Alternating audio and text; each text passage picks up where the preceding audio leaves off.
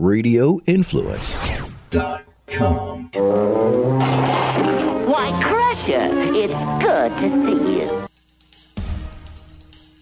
You're listening to Crush Performance with the Crusher, Jeff Crushell. Get in on the talent grid and text Crush at 10-1260 with your questions, comments, or smart-ass remarks.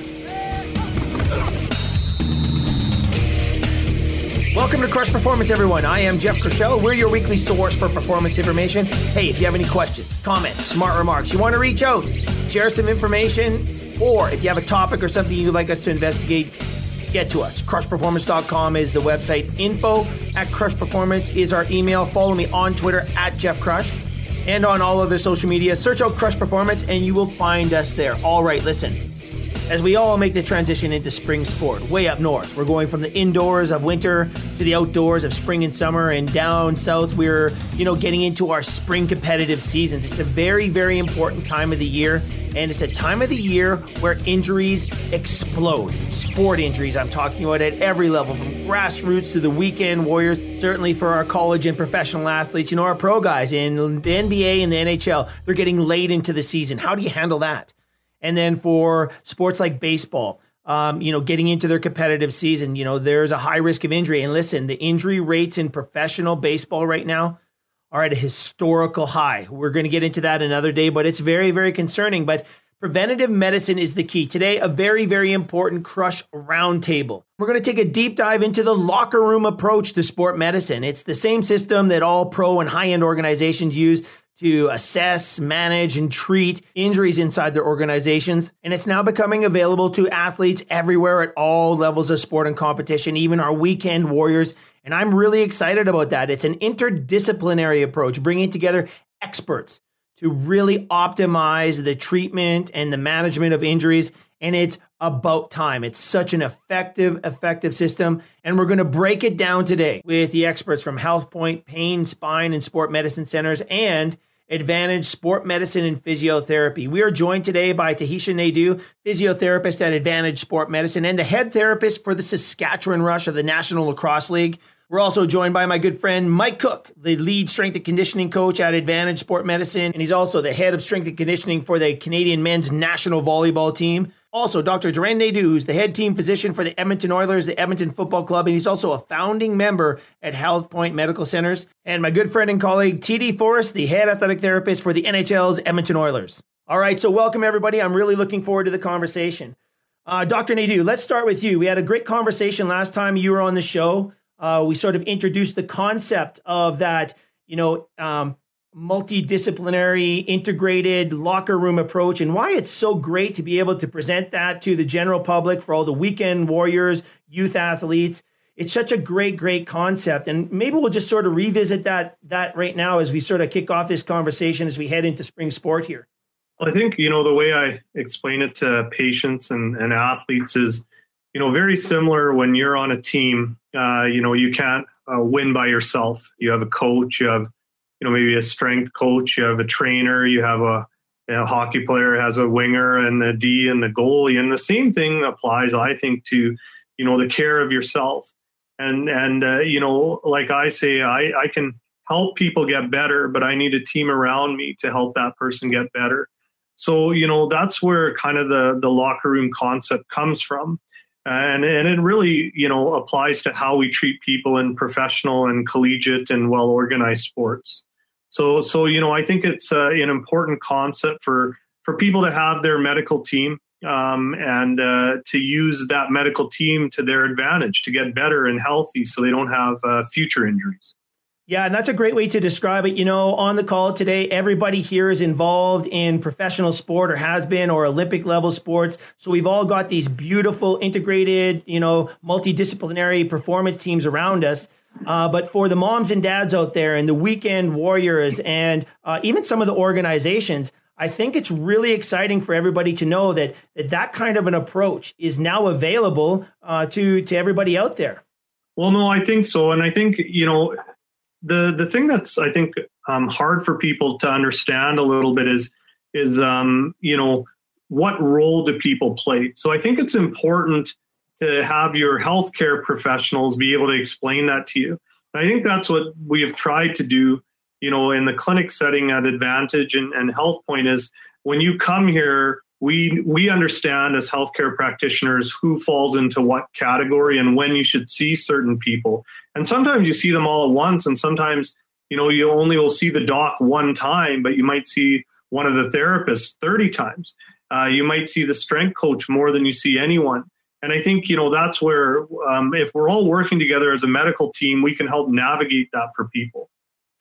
Yeah, it's an interesting approach. And for people who aren't familiar with it, it might seem a little bit overwhelming. But Dr. Naidoo, you bring up a really interesting point, understanding the role of the different team members. So maybe we'll go through this, guys. Maybe we'll just have you go through and just talk about what your role is in the team approach. So Tahisha, if we talk about the physiotherapists and what their role is. Now, I've been lucky enough to be around some just world-class physiotherapists, and sometimes they're the first point of contact who brings together the entire team. So it's a real interesting role.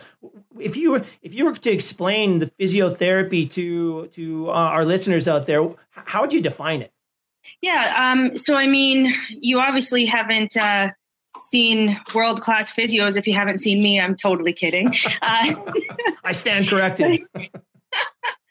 I think my role in the clinic, I would agree with you that a lot of the times people who have suffered from injuries in the past kind of learn that if you end up going to your family doctor or MediCenter, they end up being referred for physio anyway. So a lot of my patients will just kind of come to us as our first point of contact. I would say within the grand scheme of our team, I probably am the main communicator within the team. So, for example, a patient comes in, I assess them, I get them started on some rehab, whether it's some manual therapy, dry needling, give them an exercise program to start off on. If I feel it's something that warrants more than just physio, so looking at potential images, then of course I'm going to refer them over to the doc. So I'd of course explain that to the patient. And once I refer them over to the docs, the nice thing is that because we have such a formal and informal system, we kind of communicate that just within the clinic. So we have our formal charting system where we have all of that information in there, but it is quite nice to be able to go over, chat with the doc. They can give me some insight as to what their thoughts are and where they want to go with it. And we can talk about bringing in other disciplines such as AT, strength and conditioning, if there's any role for any other medical interventions as well. Yeah, no, it's a very important role. We're talking a Crush Roundtable today with the panel of experts from Health Point Medical Clinics and Advantage Sport Medicine. TD, you have a long and storied history in professional sport that goes way back to your days with the Edmonton Football Club and now as the head athletic trainer for the Edmonton Oilers.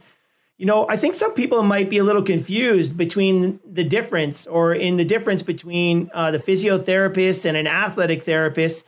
But there is quite a difference, especially when you're on the field in action there. You have a great team there with the Edmonton Oilers, and physiotherapists are part of that team. Yeah, I would agree with that, Crush. I think the one thing that we're lucky with in our team, which is similar to how Tish is talking about over at Advantage, is that we have a number of different professionals that we work with. But as an athletic therapist and athletic trainer, I think the main roles that we tend to have, and I think the majority of the athletic trainers that work with pro sports, is that we are sort of the first point of contact for our athletes, whether they're talking about prevention, things like warm up and taping, those type of things, but also for emergency care. That's something that we're there, the first person that's out on the field or on the court or on the ice surface. If something happens to an athlete and they can't get off on their own, we're the ones that jump out there and are able to assess them and see if it's safe to get up or if we need some more advanced help to get them where they need to be. The other things that I sort of say is that we often will be sort of first point of contact of doing an injury assessment with our athletes. And then that's, once we sort of have an idea of what's going on, then we connect with the docs, and then we either chat with the docs on the phone, or we, with technology now, we can do some FaceTime, Zooms, all those type of things, or we get our athletes over to see our docs to get an actual diagnosis, so we know what we're dealing with. And then, we do a bit of the rehab. We're lucky here, with the Oilers that we have physical therapists, and we have chiropractors, and we have strength coaches and other athletic therapists, massage therapists that we all have the ability to connect with. And typically, in my position as the head therapist, I do a majority of the coordinating and the communication, coordinating with the athlete and the doc, communication with the coach, with the player, with the general manager, with the doc, with the other therapists, the other healthcare professionals. And then, what we tend to do is that we have two other therapists. One's an athletic therapist, one's a physical therapist, and then a chiropractor that if someone's out long term, I tend to turn the athletes over to those individuals, and they take them and they run with them based on the physician guidelines. And then, the guys I tend to take care of are the ones that are still sort of hurt, but they're able to continue to play and practice. And those are the ones that I tend to deal with more directly. And then all of us, we all sort of get together and we have a group discussion on how to get those the athletes back into their sport, whether that's first at practice and then eventually games. So it's there's definitely some differences, but there is a lot of overlap, and that's the nice thing is that when you get together with all these people, you can kind of you're able to show what you're able to do, but you're able to steal all the good things that they're able to do, and you start learning from them, and it just makes the continuum of care as good as it can be. Yeah, on my first visit over to Health Point and Advantage Sport Medicine, one of the things that really impressed me was the collaboration and the sharing of ideas between all these disciplines. And TD, it really reminded me of those pro locker rooms, whether it was with the Blue Jays or our time together with the Eskimos, or even, working in pro hockey. It was really, really great to see that again, this is now available to the general public in the Weekend Warrior. And it's something that I don't think has really happened up to this point, but really important to have all those experts collaborating and sharing ideas. Yeah, well, absolutely. And I think that, with this day and age, people, athletes, parents, they're looking for those type of things that are allowed to get whether it's their athlete or their daughter or their son, to a place that has not just one profession and can only do one thing, but someplace that has a variety of professionals, and that they're looking at all different angles. And probably most importantly is that they're collaborating, that they're talking about the case and the person. And they're not just looking at one area, but they're talking about everything that they can do to help that person, and not only get back to where they were, but the goal would be to get them even better. Yeah. And that's the exciting part of it. And one of the reasons that I love sports so much, and one of the reasons I love conversations like this, it's just incredible. Michael Cook, listen, a very, very important part of any performance team is the strength and conditioning side, the preparation side, or also the role in the return to play. The role of the strength coach has really, really changed over the last few years. You have, again, a long, long history in this area with the Edmonton Eskimos. You took over right after me, as a matter of fact, which was really, really fun. And you've spent a good long time at the University of Alberta. And again, your work with the men's national volleyball team as well. All those different areas require different approaches. And that's one of the other things that I really love about sport is the diversity, not just from position to position in one sport, but also the different needs of different sports. Yeah, I would actually argue that I have the coolest job out of everyone in this call. Excellent. I get to do all the exciting stuff, which is, ultimately, in collaboration with the coach, we're trying to identify some kind of key performance indicators for that athlete, for that sport, for that position, and then ultimately deciding on a kind of a short to long-term plan of developing the important physical qualities for that given athlete in that given sport. And then really it's developing measurement tools and monitoring tools to know if the athlete is actually adapting in a direction that you're looking for towards kind of a peaking phase in the calendar year. And then coaching of the skills, the technical skills in the weight room or on the field, on the running track. We're very sport general in nature, but we will, try to round out the athlete in terms of athleticism by trying to develop multiple physical capacities and skills. And what's interesting, Jeff, is my role at Advantage is very different to my role with the men's national volleyball team. My role at Advantage is I'm working with an athlete who is returning back to the sport environment, and I'm coming into the phase where they could have had a surgery. They've been working with the physical therapist, the athletic therapist. We've got some recommendations from the docs, and I'm trying to figure out creative ways of trying to get them back to not just a previous level of performance, but looking for avenues or opportunities to enhance previous levels of performance. And I always look at it as, when I'm working with a person coming back from a long-term injury, is, this is actually sometimes a blessing in disguise, because we can now work on things that you may never get the opportunity to do so in a regular season when you're quote unquote healthy. So it's a real cool opportunity to develop those things they may not get time to do. And really, we still apply a lot of the same principles and strategies that we would with a healthy athlete. And I say healthy with tongue in cheek, because no elite professional athlete is ever 100% healthy. But we're still doing that with a return to performance or return to sport athlete. And what's really cool is, if there are any younger strength and conditioning coaches listening to this, is you really got to go dig for information. You got to go dig for information from the doctors, from the therapists, from their sport coach, just so you can get kind of a really clear picture that helps you choose the right tool for the job. Because there's a million ways to do strength training. And you just want to make sure that you're giving the athlete that you're working with at that time the most appropriate thing for that individual. Oh, there's some really, really good advice, Mike. I really appreciate that. For the parents and athletes out there, you do have to dig a little bit, get that info, and you have to have the right people on the team. Again, that's why we're having this incredible roundtable today with the experts from Advantage Sport Medicine, Physiotherapy, and Health Point, Pain, Spine, and Sports Medicine Centers. All right, we got to cut out for a quick break. When we come back, more injury prevention, and injury management on the Crush Roundtable right after this.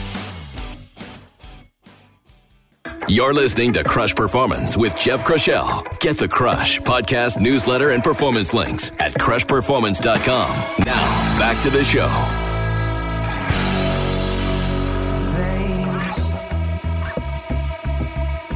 Welcome back to our special edition of the Crush Roundtable with the experts at Health Point, Pain, Spine, and Sport Medicine Centers, and Advantage Sport Medicine Physiotherapy. We are joined today by Tahisha Naidoo, Michael Cook, Dr. Dorin Naidoo, and TD Forrest. Dr. Naidoo, we've been discussing the effectiveness of that interdisciplinary locker room approach to sport medicine and injury management. It's a collaborative effort of experts from different areas coming together to maximize the treatment of the patient. But I think one area that we don't really dive into or discuss enough is the diversity amongst our doctors. There is an incredible array of specialties in which the doctors focus in on, and that's something that is really, really important in this conversation as well.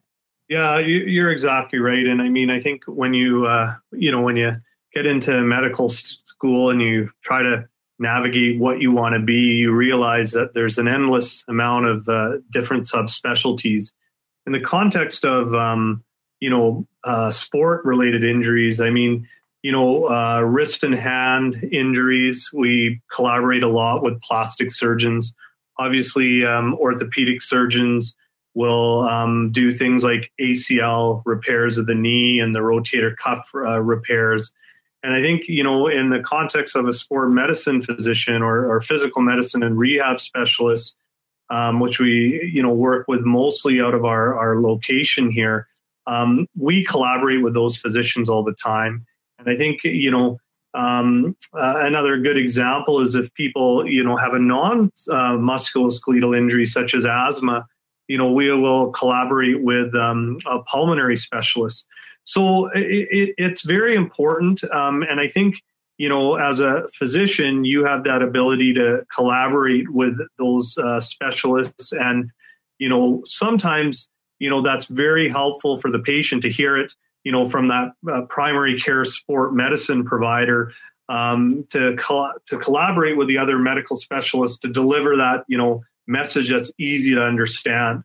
So, it's very important, to work with the right type of physicians as well, not only the right type of healthcare professional.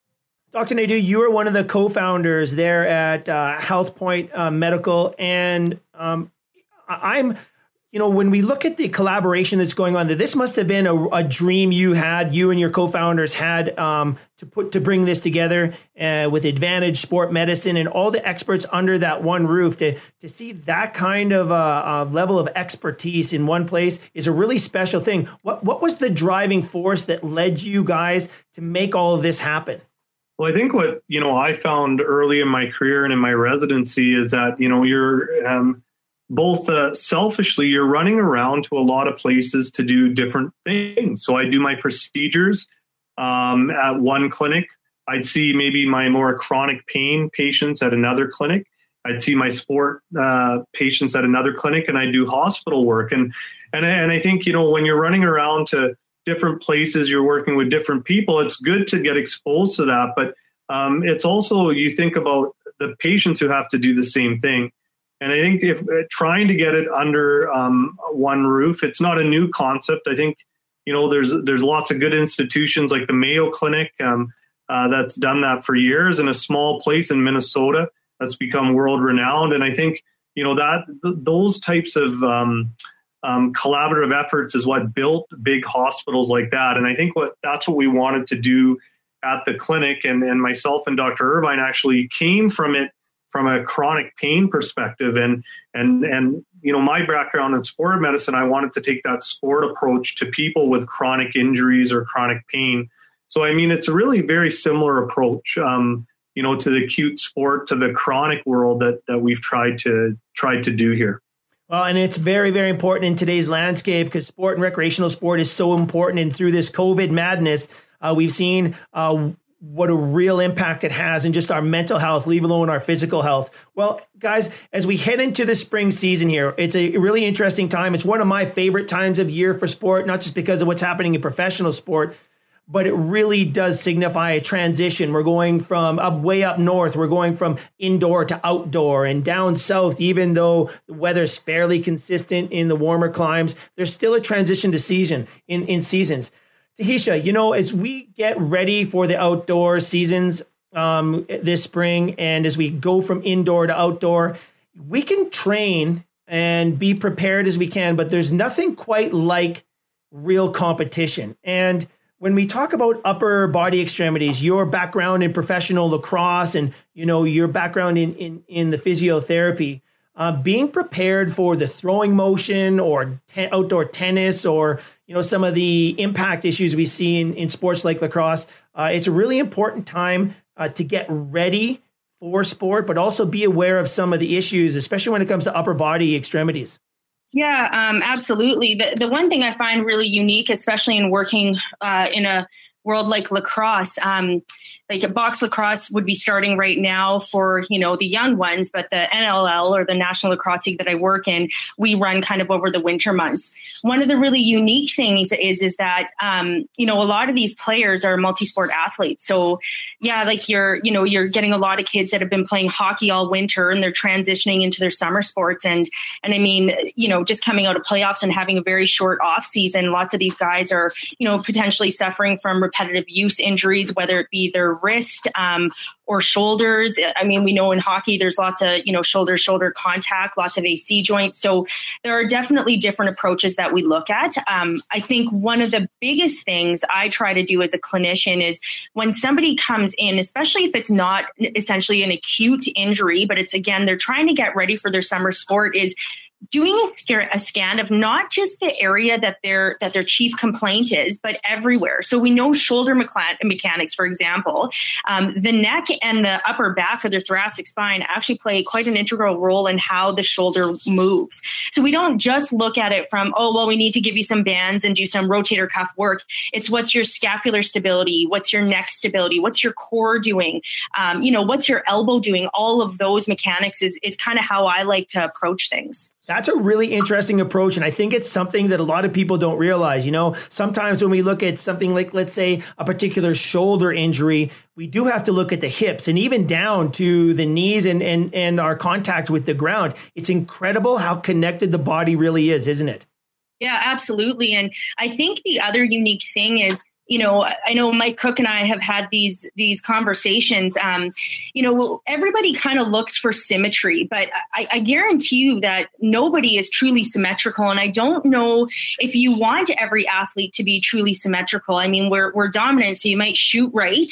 So, you know, you're going to have some overdevelopment of certain muscles and, you know, maybe some overstretching of others on the other side. So, you know, when we look at it, it's how can we still allow you to perform at the maximum level? But if we even things out too much, does that change the player you are?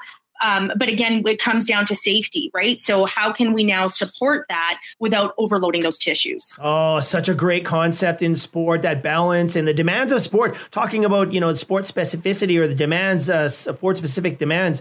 And changes in the body. Even the hockey players, if you shoot left, you shoot right, you could see those asymmetries starting to develop. And, you know, even in our curlers, any one-sided sport. And I like what you said there. It as much as we try to have this beautiful aligned posture and muscle symmetry, one, it's probably not realistic, but two, it might not always be necessary. That's a strong point, Tahisha. Yeah. It's definitely probably a little bit outside of the traditional box, but, you know, working in sport for about 14 years at this point, and being fortunate enough to work, you know, at the CIS level and the pro level, I think I've learned a lot from working with colleagues such as athletic therapists, lots of sport med docs, and some of our strength and conditioning coaches. So I think that sort of just shaped how I approach these athletes, and not just athletes, but your regular person. I mean, if you sit at a computer all day and you primarily mouse with your right hand, I mean, of course, there's going to be asymmetries with even just the non-athlete population as well. Yeah, no question. That's a really strong point as well, Tahisha. You know, I spent my summers in university working in the sawmills up north, and I've seen those shift workers and that assembly line stress.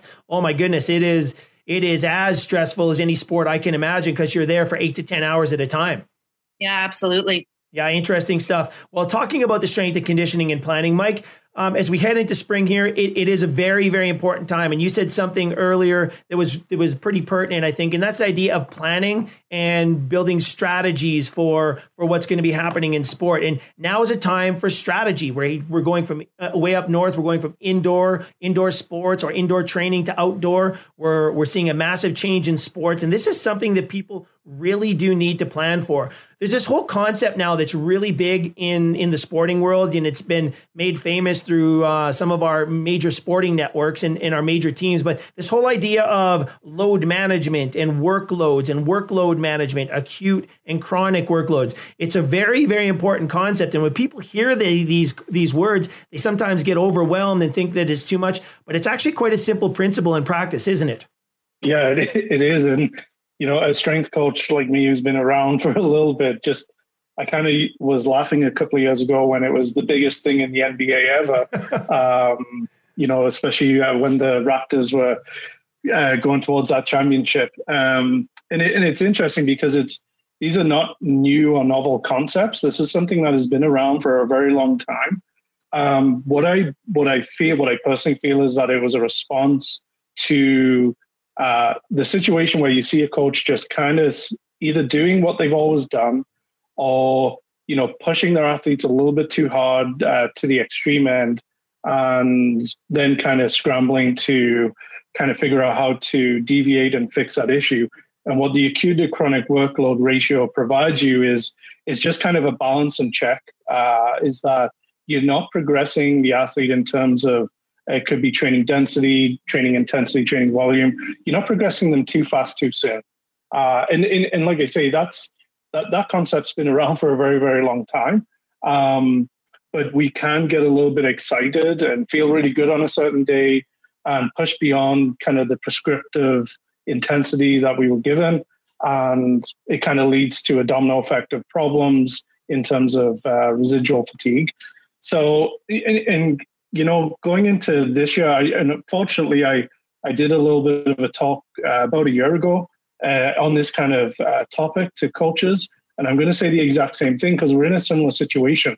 We're in a very unique place because we've kind of gone through a pandemic where sports have been on, sports have been off. When the sports have been on, the exposure to quality repetition and quality duration or quality skill-based work is kind of been all over the map. And every sport has been a little bit different in terms of the need to adapt to the restrictions that were in place at that time.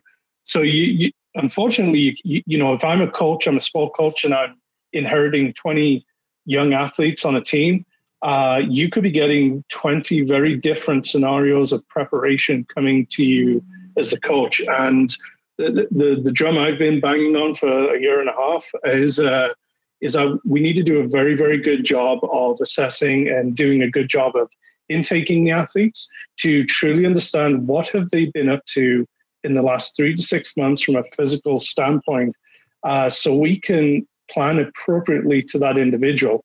Because if I gave everybody on this call the exact same resistance training program, 5 people are going to respond to it very differently. And there could be one person in the room that just doesn't even respond to it because it's not an adequate amount of stress to that person's system. So, when we're looking at this, I would really encourage people to, and this could be through a questionnaire, it could be just a general survey of what have you been doing? How many times have you been training a week? Have you been training a week? What equipment did you have access to? And that starts to build a picture of what they've been able to do and kind of where your group is at. And then from there, you could pick a couple of basic physical fitness tests that align with the sport that in terms of the physical capacities, and just then get a kind of a baseline measure of where they're at. Just throwing people into the deep end is a little bit tricky because some will drown, if I'm using an analogy, and some will be fine. But it's the ones who are not fine where you're trying to then come up with some kind of custom approach and you're kind of scrambling a little bit. And that could have been completely avoided with your intake process and your assessment process. And then the final thing I would say on the acute chronic workload is that there's this interesting concept is because we're in a unique situation and, athletes are going to need to compete relatively soon after getting back into practice, is the idea of this kind of reverse tapering effect. So when we taper, typically what would happen is we would drop the volume off towards that kind of important competition and try to maintain intensity. And there are some practitioners out there that have suggested a reverse taper where we will gradually build up the volume of higher intensity workloads. We would start right out the gate with a little sprinkle of a high intensity workload because they're going to need to be able to work at higher intensities a lot sooner than a regular year where they may have a nice off season or general preparation phase to build up towards those high intensities. So it's a really difficult situation, one I never want to live again as a strength coach. But it does require a unique approach. Yeah, no, that's a great point, Mike, and so important. I mean, you're kind of talking like shocking the system almost, and you're so right. After this year-long break with this COVID madness from sport, it's a really unique time. And some of the interesting things we're watching is, if we've used this downtime, this time away from competition constructively, we may see a real huge advancement in terms of technical, tactical skills. But being away from that competitive environment for so long makes it a very, very interesting scenario that we're going to have to ease back or strategically get into it, right? That makes a lot of sense. Yeah, and I can't stress enough, coming up with plan A, B, and C, and possibly D, right, for the group you're working with is absolutely critical because I've been doing this for 20 years and no plan that I've laid out long-term has gone exactly the way I thought it was going to go. And so having kind of those backup plans or being open to being adaptable is really critical. And that's kind of where the monitoring comes in and, tying back to the acute chronic workloads. If I'm monitoring how much my athletes are doing on a given day over a given time period, whether that's 7-10 days, I can understand how that individual is responding to the training stress and I can adapt the program moving forward on a weekly basis and sometimes on a daily basis. You can't predict if your athlete's going to have a really bad sleep the night before, and you're looking for high quality sprint work or high quality, could be Olympic weightlifting work in the weight room, and they had an awful sleep, and their focus and concentration is out the window. So you have to adapt to what you, not only the assessment and the intake process, but then the continuous monitoring of how they're doing. And that's something I've done with the younger athletes I've worked with at Advantage. Is I've had them fill out a very basic daily wellness questionnaire that helps me understand multiple facets of not only, how are they sleeping, their quality, their amount of sleep, how's their nutrition, how's their hydration, are they waking up with crazy muscle soreness, and kind of what is their pattern. And what's been interesting, I can think of one individual is scoring excellent on everything every day, but stress levels through the roof. Mm-hmm. And when I asked, what's going on? School is stressful because I'm there for 2 weeks and then I'm off because someone came down with COVID in my class. So we'll have to isolate. Now I'm at home. And so just struggling to navigate outside of the training and outside of the sport they're training for. So, being adaptable is critical. No, that's a great point, Mike. It's an incredibly unique time and it requires a unique approach, right? And that goes for almost everything we're experiencing right now through these COVID times. But there's a light at the end of the tunnel. Why don't we cut out for a break, everybody? We're going to continue our roundtable with the experts from HealthPoint, Pain, Spine, and Sport Medicine Centers, and Advantage Sport Medicine Physiotherapy right after this on Crush Performance. Stick around. Find out what it takes to be a top performer. Get the Crush newsletter, podcast, and performance info at crushperformance.com. Now back to the show.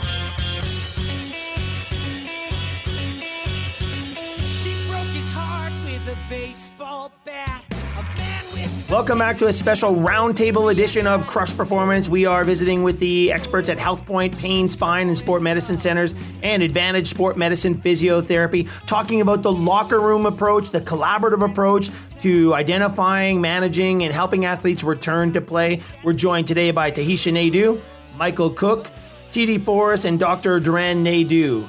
If you have any questions about today's show, please reach out. Crushperformance.com is the website. Info@crushperformance is our email. Follow me on Twitter @JeffCrush, and on all other social media platforms, search out Crush Performance. All right, let's get back to it. TD, as the spring sports start up, you guys are well into your season, and this also poses another interesting conversation in sport. As we start a season, there's one approach, but now as you get deep into the season and potentially into a postseason push, the focus can change a little bit here as well. And there's other things you need to look for. What kind of things are you keeping your eye on as we get deep into the NHL season here? Yeah, no, definitely keeping our eye and monitoring. And those are the things that we're sort of looking at. And what we find is as we get near the last bit of our season and we start getting into our playoffs, we know that the intensity is continuing to ramp up, and the volume. What we try and do is that we try and reduce the volume to allow us to focus more on sort of recovery, promoting recovery, and maybe not so much as promoting fitness, but maintaining fitness. So the things that we tend to look at a lot right now as we're getting into the end of the season is, like I mentioned, is the recovery stuff. So, throughout the year, we talk about, sleep habits that our athletes need to look at. We talk about throughout the year, the nutrition, but both of those things take a lot of that little added importance as we're trying to maintain our ability to recover and get ready for each night that we're getting into the end of the season and the playoffs. Other things that we look at it on the recovery side of things are simple as proper stretching, foam rolling. We look at, like I said, we have massage therapists and we have the ability to use those type of individuals. We look at massage, we look at hydrotherapy, things that we can do in the cold and hot pools to maximize recovery. And those are the type of things that what we find is that as the season is getting to the end and the importance is getting ramped up for the playoffs, is that that intensity increases, we try and reduce the volume a little bit to try and allow our athletes to recover and try and maintain their fitness. It is such an incredible task surviving the competitive schedules in professional sport. And it is truly a wonder of athlete management here. And it does take the full team, doesn't it, TD? From nutritionists to the doctors to the coaches to the training staff, everybody's included in this big picture management, especially when the stakes are so high getting closer to the end of the season here. Yeah, and absolutely. And one of the things that really comes into play is the ability of our strength coaches. They have some monitoring systems that they have on our athletes for practices, and that really helps us determine who are at the high end, so that we need to ease off and we need to recover those guys more, and then who are at the low end, maybe they're not getting as many minutes. So we talked with the strength guys, and they go ahead and they show us, okay, well, this person, they're playing every night, and so but they're just not playing as many minutes as the, whether it be the top guys or just the way the game goes. So they're trying to, promote their fitness a little bit. And then there's the guys that are the next up. Those are the guys that may not be playing the game, but once you get an injury, they're the next ones in. And it's a remarkable, it's not easy to play a game, but it's easy to keep your fitness when you're playing games, but it's sure a lot of work when you're not playing, to have that motivation and get the intensity that you need and get the volume that you need, so that when you have your opportunity, when you're the person that jumps in for someone that's been injured, that they're really fit. And that's something that we noticed that our strength coaches have been just invaluable about doing that for us, is letting us know, what things what athletes need to do more and which athletes need to do less. Oh, it's truly an art form. There's no question about that, TD, because I think we mentioned it earlier in the conversation here that, as much as you train, nothing can replicate just that environment of competitive sport at any level, of course, but certainly when we're talking NHL and professional players. Yeah, absolutely. And the first thing that comes to my mind is just the contact. Like in the practice and in the gym and in the training room and watching video, you just can't do contact. Otherwise, you have risk the chance of hurting your athlete. But when you're playing games, that definitely ramps up that intensity, and it causes them to work on their fitness during the games. But it's really tough to do that, in the weight room or even in practice without putting your athlete at a little bit of a risk. And so, yeah, it is a total art form, is knowing which players to push, which ones we have to recover, and make sure that they're all ready to go when they're called upon. Yeah, interesting stuff. Dr. Nadeau, we talk about working with professional athletes and the urgency in professional sports. But I've coached my daughter's baseball teams, and I've coached their soccer teams. And I tell you what, for those young athletes, it's as urgent for them as it is for anybody. And that's a really important thing, I think, for the doctors and the performance team to understand, and also important to know as a patient or a parent that the performance team understands that for everybody. Do you think that's a fair statement? Yeah, yes, I do. I mean, I look at that urgency to get back and return to play. I look at it in kind of two different ways. So the first is, a return to play process after an injury. So whether you have a surgical procedure like an ACL repair or a concussion, there's very good, well-defined return to play protocols. I think what I find sometimes is people look at the clock and say, I'm supposed to be back in 12 weeks. And it's 12 weeks. I'm ready to go. And then they come to your office and, one leg is the size of a lead pipe and the other leg has muscle. And I think, that's what we try to talk about with our athletes. It's more a functional return to play. So, there might be, for example, an ACL injury, recovery might be 9 to 12 months.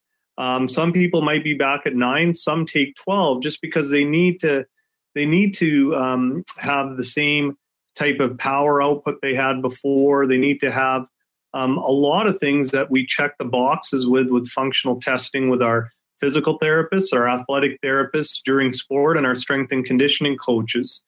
So, I mean, there's always urgency. And I think, when you look back at your career, and when you push the envelope a little bit and have another injury, and then you're out for longer periods of time. And I think as you as you become more seasoned as a practitioner, you have those examples to tell people about. And then the other component of return to play is really at the beginning of the season.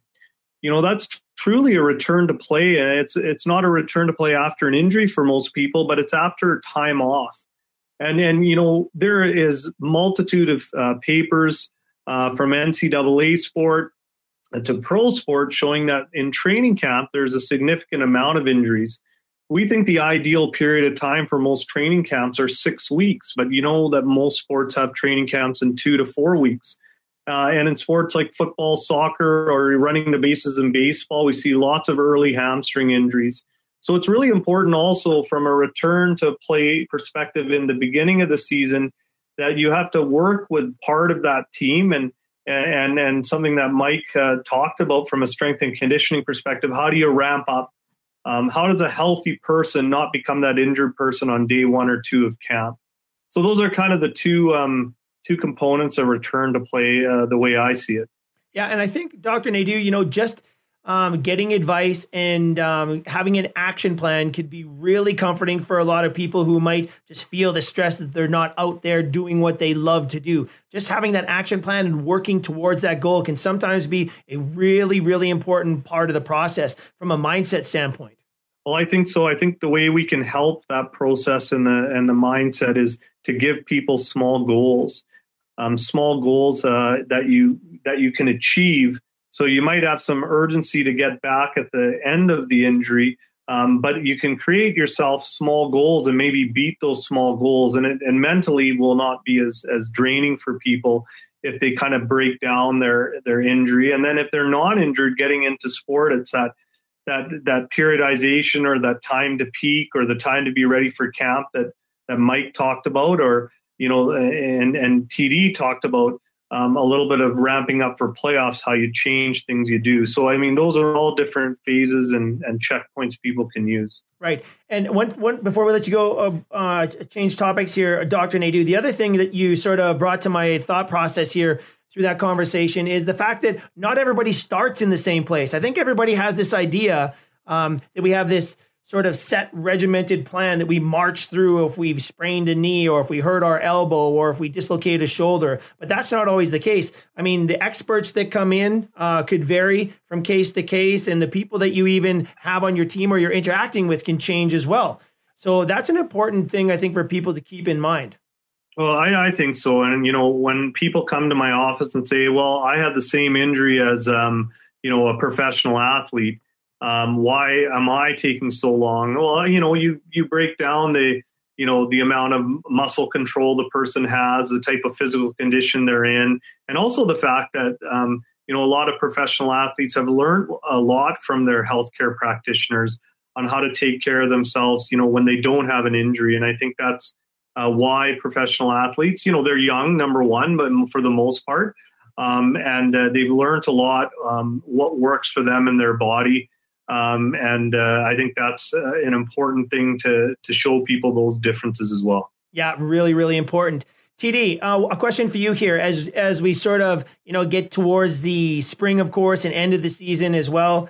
It's interesting that, when we have athletes who are dealing with an injury and they are sort of looking at a time frame and they're into their rehab. Sometimes it's interesting. We've seen this many times. I think we're better at it now than we were before, but at the end of a rehab session, the athlete's probably in better condition to withstand the stresses of a sport than when they started. Of course, that would be the goal of a rehab program.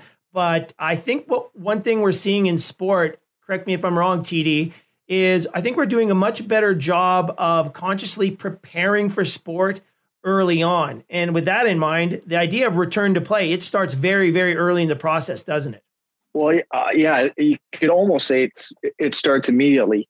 Like if you take a look at if an athlete gets hurt and, they have to stop, they can't compete, we'll start working with them right away on return to sports stuff. Now, that doesn't mean that, if they're a hockey player that they're going to be skating, but what that does mean is it means that, they might be doing some core work. We might identify some deficiencies that they have there. If it's a lower body injury, for example, we might be working on some core work. Eventually, we'll start doing some upper body work along lines with the strength coaches. And then as soon as we can, we'll start getting them to do some type of a cardio, whether that's simple walking or working in the pool, or riding a bike or whatnot. And what we found really advantageous is allow each professional to have the ability to talk about what they would like to do with that athlete. Some days it might be nothing. It might be, no, I'm in a recovery mode with that person. Or other days they might be like, yeah, you know what, it's a testing day, or it's a day that I'd really like to get some work done with that athlete. And, what we found is that as we've done this year, a number of years now, we've started to be able to pick up what other professionals like the strength coaches or what the docs might want, or what our chiropractor might be able to do, and we start picking that up early, and we start suggesting those things, or we start saying, hey, remember when we had this other player? When do you want to start doing this? And it really, there was a number of years ago, an athlete might come in and maybe 15 years ago they might be in there for 45 minutes, half hour, maybe an hour, depending on what they have. Now we have the ability, if we wanted to, we could probably fill 6 hours of their day of all the different things that we want to get done without hurting the injury they have, maintaining what they do have, and then trying to get them better. And there's always an overlap with all the different professionals that we work with. Like I always say, I love that environment, because you have an athlete that you're going through. They might be at a specific injury at a specific phase, and you give your one idea. And if you're with 3 or 4 or 5 or 6 other professionals, they give their one idea as well. So now I've given up one idea, and I've just gotten 4, 5, 6 of their ideas. So I've given up one thing, and I've been given 4 or 5, 6 other things, and that makes me better. And when you're able to have that type of collaboration, it's going to make the athlete better. And I think one thing that all of us know, but we might not have brought up as much or brought up yet, is sort of the role of what the athlete has, the ability for him to be able to, or her to be able to tell us what they're feeling, what their goals are, what they want to try and accomplish, and how it affects them is very important throughout the process. Like, for example, if an athlete gets hurt right away, we're thinking about, it's a knee injury. We got to make sure that this knee gets pain down, the swelling down, the range of motion, and get the strength going. But this athlete's thinking, well, where's my next contract? Who am I going to be playing with next year? I got to tell my parent, I got to tell my agent, I got to inform these other peoples. And we need to be cognizant of that, and we need to be able to talk to the athlete and get their input and get what their goals are and what the things that they're having challenges with. And it could be it could be stress, it could be family, it could be whatever.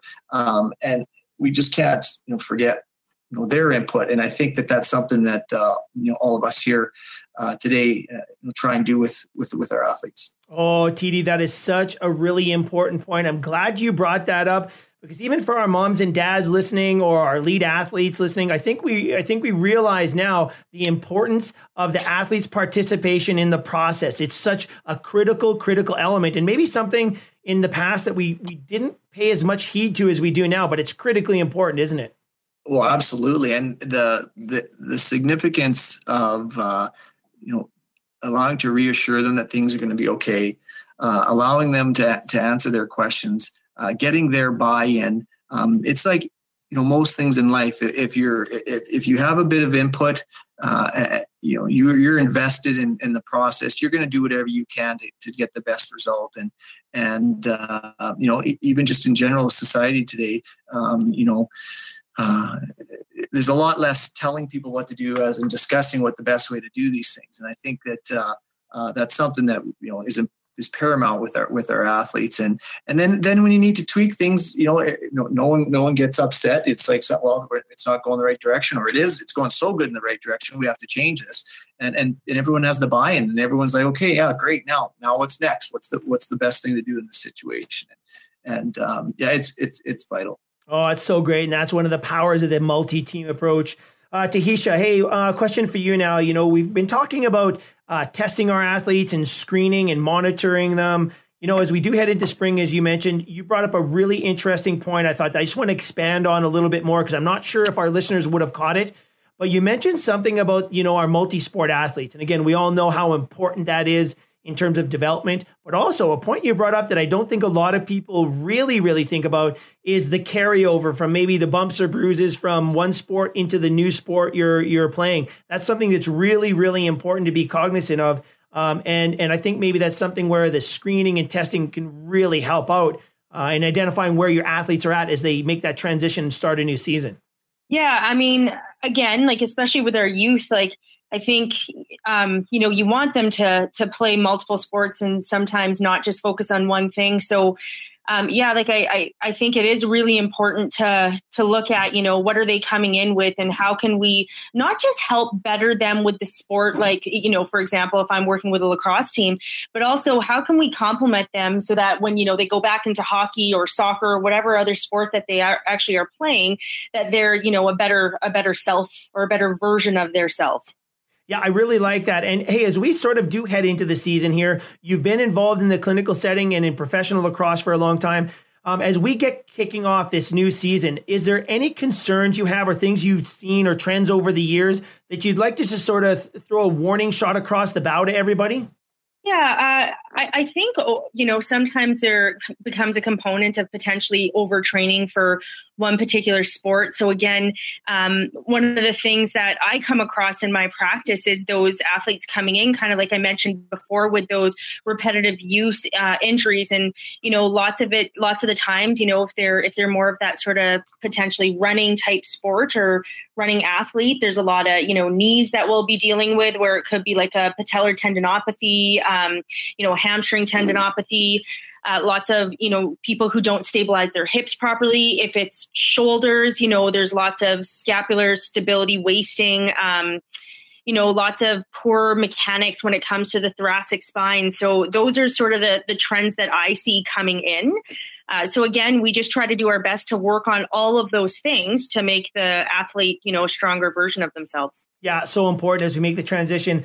Hey, Mike, last question for you here as we wrap up our incredible roundtable with the experts from HealthPoint, Pain, Spine, and Sports Medicine and Advantage Sports Medicine. Mike, as we sort of head into this season again, you've been involved in football. It's an incredibly challenging sport. And, if things were going well right now, the CFL would be underway. We have, of course, the NFL draft, some very exciting times in NFL. But this also, again, getting back to our original conversation about spring sport, it's a transition and a time of change. Any concerns that you have in general? One of the things that you and I sort of talked about briefly was, this annual layoff that we've had, this unprecedented layoff from sport that COVID has presented us with. There's opportunities here, but there's also grave concerns. We're going to have to take our time to get back to sport the right way. Do you think that's a good message to send? Yeah, I would say my biggest concern across any sport is that we're going to try to do the thing we did 2 years ago with our athletes. And what they may find is that their athletes are not quite in enough physical peak shape. And the coach is going to have this kind of really strange paradox because they may only have set amount of time to get in shape. And so they might ramp up practice or ramp up the volume way too fast. And that's just going to lead to some potential disasters. It's I think my message would be is to completely rethink maybe what you've done in the last 5 to 10 years, because the athletes are coming in a completely different scenario. And some of them could have been training this whole time during the pandemic and, got some quality work in, and that would be a really nice surprise. But there are going to be some kids who have not had that opportunity for whatever reason, not the lack of trying. So I think we need to just really understand that you're going to see some things you may not have seen yet in your career. And I remember a number of years ago working with the Edmonton Football Club, we had a year where, guys were dropping like flies with hamstring injuries. And I think it was around about 30% of the squad at a training camp all had some kind of a hamstring strain. And I think that was my second year with the team. And, everyone looked at me, Dr. Naidu looked at me, TD looked at me and said, what's going on? And I remember my response was, well, look at the intake we're doing in terms of the fitness testing that these guys have to do that was laid out by the professional, the Players Association. There were kind of some really tight restrictions on what you could and could not do. I said, I just don't know if we are able to assess the athletes in a way, in a high enough intensity to know if there are any red flags, or do we know if there are any kind of underlying things from a biomechanics standpoint where we could have red flagged a lot of these guys before they got out on the practice field. And I would say that was a bit of and I'll use a TSN turning point. Oh gosh, TSN turning point for us to really look at, what are we giving the athletes in the off season? How can we make them more accountable to hitting certain levels in terms of physical capacities? And it was interesting. The following year when they came back for training camp, we had, I think, out of 100 and some guys, one guy had a slight hamstring strain, and then the team went 5-0 right out the gate in regular season, and the guys were in phenomenal shape. But so it was a good moment where we had to reflect on the intake and the assessment, and just really set some strong targets for the individual athletes coming back to training camp. And I remember the conversation with the coach at the time is like, we're in really good shape. We can actually probably push these guys a little bit harder than we thought we might out of the get-go, and we were able to do that. But I can see scenarios happening where athletes have had long layoffs, and we might not be able to do that at this point in time. So, go into it with a lot of caution, going into it with a few different plans, do a really good job of your intake and assessment, but also monitoring the athletes and how they're adapting to the training stresses you're giving them from week to week.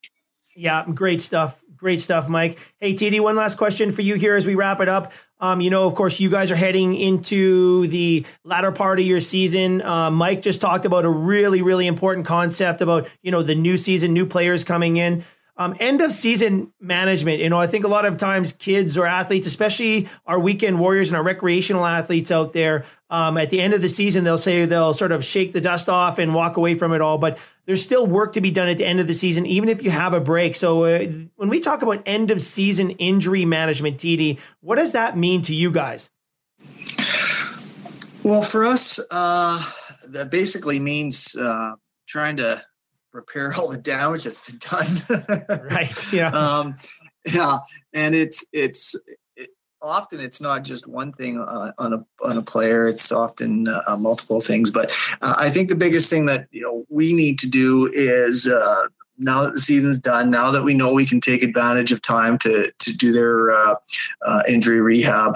The number one thing for us is getting a clear-cut diagnosis from the physicians, making sure we know what is going on with that athlete, and then being able to give the athlete an idea of how long this is going to take, and sometimes things can take a long time, and sometimes they can be relatively short. And one of the big decisions that we try to talk to our athletes is, once we know what the diagnosis is and how long it's going to take, is just get them to a point where we're comfortable and they're comfortable knowing that they're going in the right direction. And for some injuries, if they're relatively mild, that might be a week. And for other injuries, if there happens to be something more significant, or if there's a surgery that was involved, that might be a number of weeks, 6 weeks, 8 weeks, whatever, depending on what it is. And we want to make sure that we get them to where we're comfortable that no matter where they go, with our help, they'll find a professional in their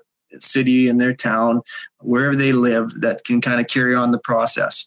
And, there's a variety of things. It includes everything from the imaging. I'm sure Dr. Naidu could talk about that, to working with the strength coaches to know what they can and can't do based on their injury, working with our athletic therapists or physical therapists, massage therapists, and chiropractors to say, hey, we need to get this person to this point before everyone's comfortable letting them go on their way, building those plans like we had throughout the season, and knowing that now it's also a recovery time for these athletes, and they do need to get a recovery both physically and mentally, and making plans and seeing when they're going to be able to be, we're hoping, fully able to do their job, whether that be during the off season or sometimes it progresses a bit into the next season. And then we got to make that communication with all the coaches and the management to make sure they know where each athlete stands, and so that they can do their planning for the next year's team.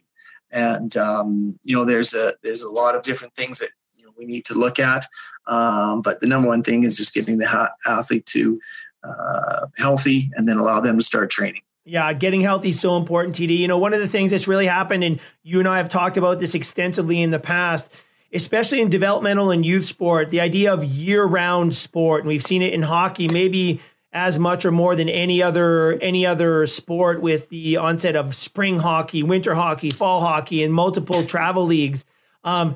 I'm not sure if parents realize this, but our pro guys are taking time away from the game at the end of the season to recover, recoup, and that's really even maybe more important for our youth athletes. So, year-round hockey for some of our youth programs out there, it's something I think we should really question a little bit more. And, we often say, look to the pros to figure out what to do.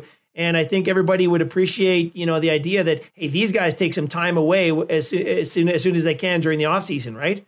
No, yeah, absolutely. It's invaluable. Having the ability to have a different focus, to work on things that could potentially be your deficiencies or your challenges or your injuries in a way that isn't directly related to hockey, allows them to maximize their ability to come back. It allows them to mentally not have to think about doing their job and playing their sport all the time. And a lot of times guys find they'll come back and they'll say, you know what, I did a fair bit of yoga, for example. And you know what, I really have noticed that, whatever body part they may have had, whether it be, their hip flexors or their hamstrings or whatnot, they're saying, you know what, I've really noticed that I'm able to have the flexibility that I want, that I didn't have. And that goes for a variety of different activities. Some might be simply as hand-eye coordination. They take up, some type of a ball sport just for fun, whether that's with their kids or with their girlfriend or their wife or whatnot. And they've already noticed that they've had some improvement there. So, there's no question that multiple sport is important, especially in the youth. It's vital. It allows them to have a mental break. It allows them to be passionate for the sport that they do well in when they come back to it, and it helps build the different physical abilities that they need that are a little bit tougher that they might not be able to do on a day-to-day basis in the sport that they're playing. Great stuff, TD. Listen, thanks so much today for your time. That's such great advice. Hey, good luck in the run here. Tahisha, one last question for you as well as we wrap up. We just talked with TD about the importance of, taking that time away from sport and using that off season constructively and smart. Again, in that clinical setting you're in, do you have any final words for our audience out there, the parents, athletes, coaches, and administrators who are listening? Because this has been such an incredible roundtable today, and I think if we could sort of wrap it all up and put it into this idea of this collaborative, interdisciplinary approach, so important. I want to thank you for your time today, but any last words for our listeners out there as we wrap up? Yeah, that's a good one. We actually talk about this quite a bit. I always say, during season, we try to basically do our best to keep our athletes competing. And I think an athlete's goal can be slightly different than maybe, what my goal potentially would be. Where athletes in a lot of cases, especially at the pro level, it's am I safe to play versus will I have any pain when I play? So, when we look at it in the sport world, during season, we're looking at it for pain management. Are you still safe to play? Do you have the appropriate range and strength, ligament stability, all of those things? In the off season, we look at it too. How can we truly rehab you? So how can we deal with this injury so that it's not bothering you next season? Of course, in the National Lacrosse League, and of course I work with the Saskatchewan Rush, it's kind of an interesting league because most of the players in that league will play some form of pro lacrosse in the summer. So, whether it's playing in the WLA or whether it's playing, in the PLL or the former MLL. So a lot of those players, like in the pro world that I work in, they don't really have an off season. But I think for our young athletes, it's actually quite important for us to be rehabbing these athletes in their off season, because that's where we're really going to make the biggest gains. I really like that. And I that goes back to Tahisha, to that sort of annual plan, that big picture that we have, right? And, Mike mentioned something really, really important, that acute versus chronic planning, workload and stress, but it comes into that annual plan and knowing how to sort of operate through that ebb and flow. It's really hard for athletes sometimes to understand that. And then again, that's why experts like you guys are so important.